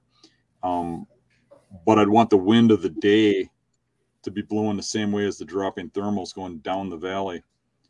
Then I think it can be hunted down low if the deer are down low. Mm-hmm. But you can't have any kind of crosswind or you'll get swirling in those. Yeah. Very occasionally I found if there's like a couple cedars like on a point and there's kind of a thermal hub below and you have that thermal rising most of the day, sometimes in the pre-rut, a buck will be bedded on that point, catching that thermal all day from where those does are bedding in the thick down below. But that's a very niche window. And yeah, it's really, really tough to try to sit in one of those thermal hubs in hill country. Yeah, the only way I've seen it beat is getting when they're coming out, when they come out of the thermal hub, or when you get a wind that blows straight down the valley, and that's the only way I've ever been able to beat it. Yeah. You get any of that, Scott? Yeah. There's a couple spots. Down low, just tons of bucks on camera, and it got all these kind of points come down, and that's the only way. I tried hunting it this last year because every year I have just a ton of big bucks down in this low spot, and I went down there, I think first week of October. I thought with a northwest wind, I could it would kind of go off one of them, low spots there, but it was swirling on me. So I figured I had to, the only time I went in an evening hunt, but the only time I figured, and I tried it after that, it had to be, high pressure morning. And actually my thermals kind of went up because I was sitting down in the bottom. And it actually worked pretty good like that. And I had to, a certain low speed wind. If it was too gusty, it wouldn't work. Just whatever, 3, 4, 5 mile an hour wind. And high pressure for first couple hours in the morning, and it worked pretty good with me hunting down low, if that's kind of what you were asking. But and as far as access, I had that spot. I had like a creek that I came up. It was right along a creek. I just walked in that whole creek and walked around, got right up in the tree. I didn't have to walk across any deer trails or nothing. But it's a very touchy spot. You can only hunt it when the conditions are absolutely right. But it's kind of like you got to just take one of those spots. You got to rip it apart in every spot scenario. Yeah, you got to get away with some things in some spots, and other spots you can't. Yeah, you got to hunt it and just kind of see what happens. I guess take what you think's going to work and do it. Yeah, the one good thing about it is those thermals generally repeat themselves. So if you get the wind down and the thermals down, then and you figure out what works, it'll work again the next time you get the same conditions. But a lot of times, like Scott alluded to, you can get where you think you need a straight northwest wind, and it'll blow right down the valley. And when you get down there, a northwest wind, the way it hits those hills turns it. Yeah, that's what it's doing. North wind when it looks like you need a northwest, and you got to figure that out by trial and error. Yeah, it sucks when you're trying to kill a buck and you got to get in there and figure it out by spooking the buck, but it's kind of the way that works. It really doesn't work to go in there like this time of the year and check the thermals and winds and stuff. Sometimes you can get away with it, but it kind of changes once there's leaf cover on those trees and stuff. Mm-hmm. I forget who it was, but I saw a few guys use a really deep cutout drainage where the airflow seemed to flow straight down it. And I've used in the past spring-fed creeks coming from above. And if you can hunt low enough, sometimes you can get that colder water to suck your thermal down. Sometimes it's no matter what time of the day it is, the warmer it is outside, sometimes the better. But it doesn't always work. And like you said, Dan, you got to try that in season with milkweed to know what's actually going to happen there. Real steep terrain. I've never seen anything stop that thermal from rising, not even cold water. Yeah, I was pretty much standing in it, and it would only happen for so long. But yeah, if I was the only reason is it was about 10 feet of drainage on either side, and my stand was as if I was standing eye level with the ground. It wasn't a good setup to kill a deer at all, but it was the only time I got my thermal to do something weird. Let's do one more. So I want to emphasize to you guys that these questions that are unanswered, we've got 5 left, and we can get to 1 right now. Everything that's unanswered is going to be on the forum, and so I invite everyone, including the guys on the podcast right now, to come and answer those questions, and then maybe drop some of your own that you'd like to have answered. But a last one here from Buckslayer. He says, "How many cams does Scott run?" And he said he knows he's really big on historical data. He can break down his methods on storing pictures and also how he does inventory on his data using Onyx. And then, Dan, if you want to touch on how you use trail cameras too, that'd be great. Yeah, I run a lot of cameras. I don't know how many I have. I lost count, but got quite a few. I kind of let them soak. Mostly, I especially on public land, we set them in. I got a few I set out in July, just kind of see what I get in summertime inventory. I really amp them up in September. Then I hit more of the scrapes. In the last couple of years with my Onyx maps, I'll mark all them scrapes this time of year when I'm finding good primary scrapes or just look good in thick high stem count areas. A lot of rubs. Scrapes, I'm marking them. I'm just marking a spot, and then I'll go back in September and put cameras on these. Whether it be a couple in an area or whatever. If it depends on the bucks I'm getting, if I know a lot of bucks in the area, I'll put more. But and I'll let them sit. Sometimes they'll sit till March and never look at them. If I'm up there hunting in the area, I'll check them. I don't. If I'm on a lot of pieces, I won't have time, to check them all. So some of them will sit all year, and I won't see them again. And then I take everything I learn a lot. I mean, more and more over the last few years, I'm setting these cameras to learn about next year's deer, their patterns. I learned so much off my cameras on just next year's deer, how them deer travel through the area, how, the times, morning, nights, directions of travel. I've learned so much off my cameras data. It's just unbelievable. And as far as saving them, that data, just on my laptop, I mainly like a public land piece. I'll say name the piece, whatever piece it is. Most of the time, I'm just saving the buck pictures. 3.5 years old and bigger. Older, unless it's a really distinguishable 2-year-old or something, which I got some once in a while, like a 6x6 or something freaky, a young deer.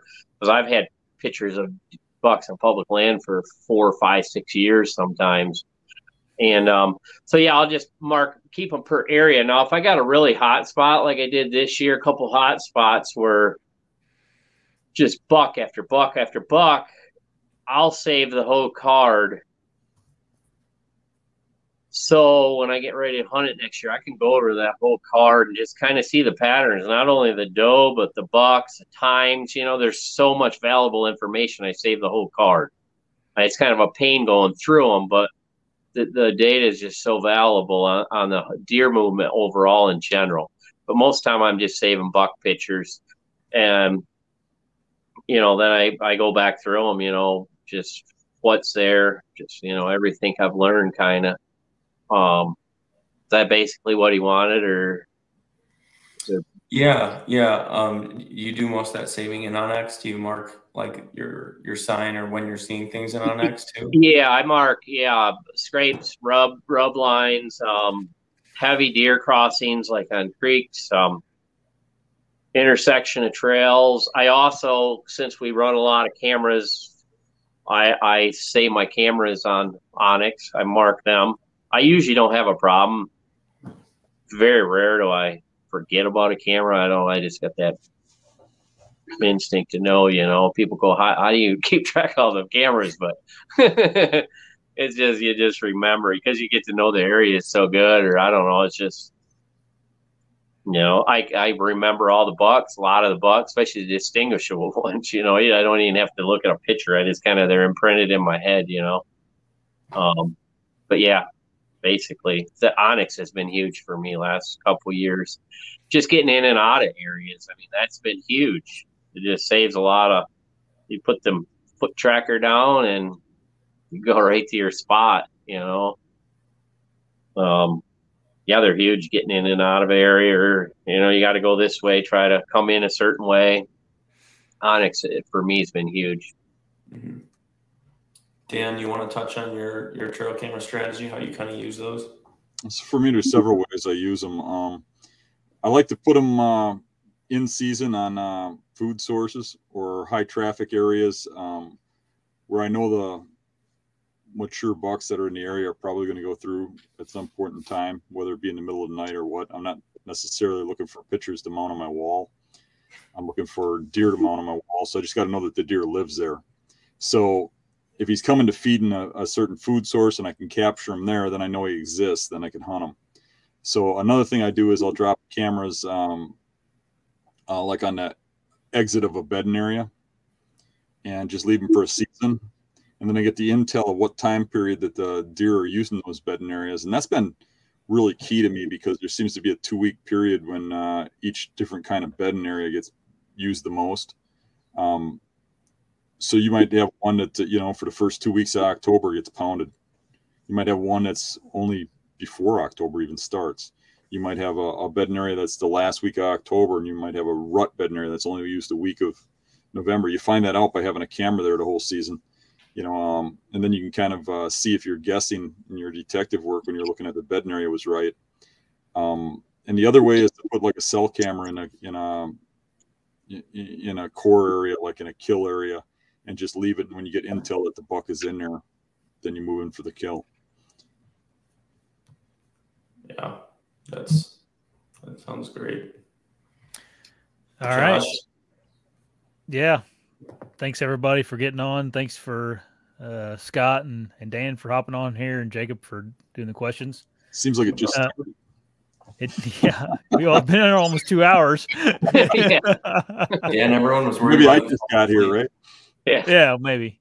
Mm. No, pretty cool, guys. Everybody kind of hung in there too. Our numbers were pretty consistently pretty high the whole time. So thanks for hanging in there with us. The chat was really good this time around. You guys had me cracking up inside a few times. I was trying to hold back from laughing out loud. But next week we have Jason Samkowiak on. He's another Michigan guy. Jason lived in Michigan, I think, his whole life, and he just recently moved to Georgia and hunts down there now. So pretty unique. He's a traditional bow hunter and seems to kill a few deer with that longbow every year. So he's going to come on. He has a lot of good information. He's really knowledgeable about gear too. So, yep, that's what you guys get to look forward to next week. And then I don't know, me and Dan been brainstorming other ideas. We thought about doing some talking about our top bucks we've ever killed and things like that. So those are some ideas we have. That. Yeah, Scott, that was a question for you this time too. So if you're on the forum at all, that question is going to be posted there. So, and I've heard some of your other podcasts. You are fantastic at kind of explaining those stories and the process. Yeah, and everything. I'm a better storyteller than I am, asking questions and getting into detail. I said I'm not a good teacher. I'm not a really good speaker, but I can tell stories. I think you'd be great. You're pretty good at killing stuff too. Yeah. Well, that makes 3 of the people on this podcast. You're allowed to come on again, Scott. So maybe we'll have you on again. We can talk a little more specifically about the deer you killed. So obviously we had plenty to talk about today. So we're running at 2 hours here. Everybody, thanks for hopping on, and we'll see you next Thursday, probably around the same time, maybe a little earlier. It's getting pretty late for me here. I'm a 9 o'clock go to bed kind of guy. So, all right, guys, take it easy. Yeah. Talk to you next week. See you guys.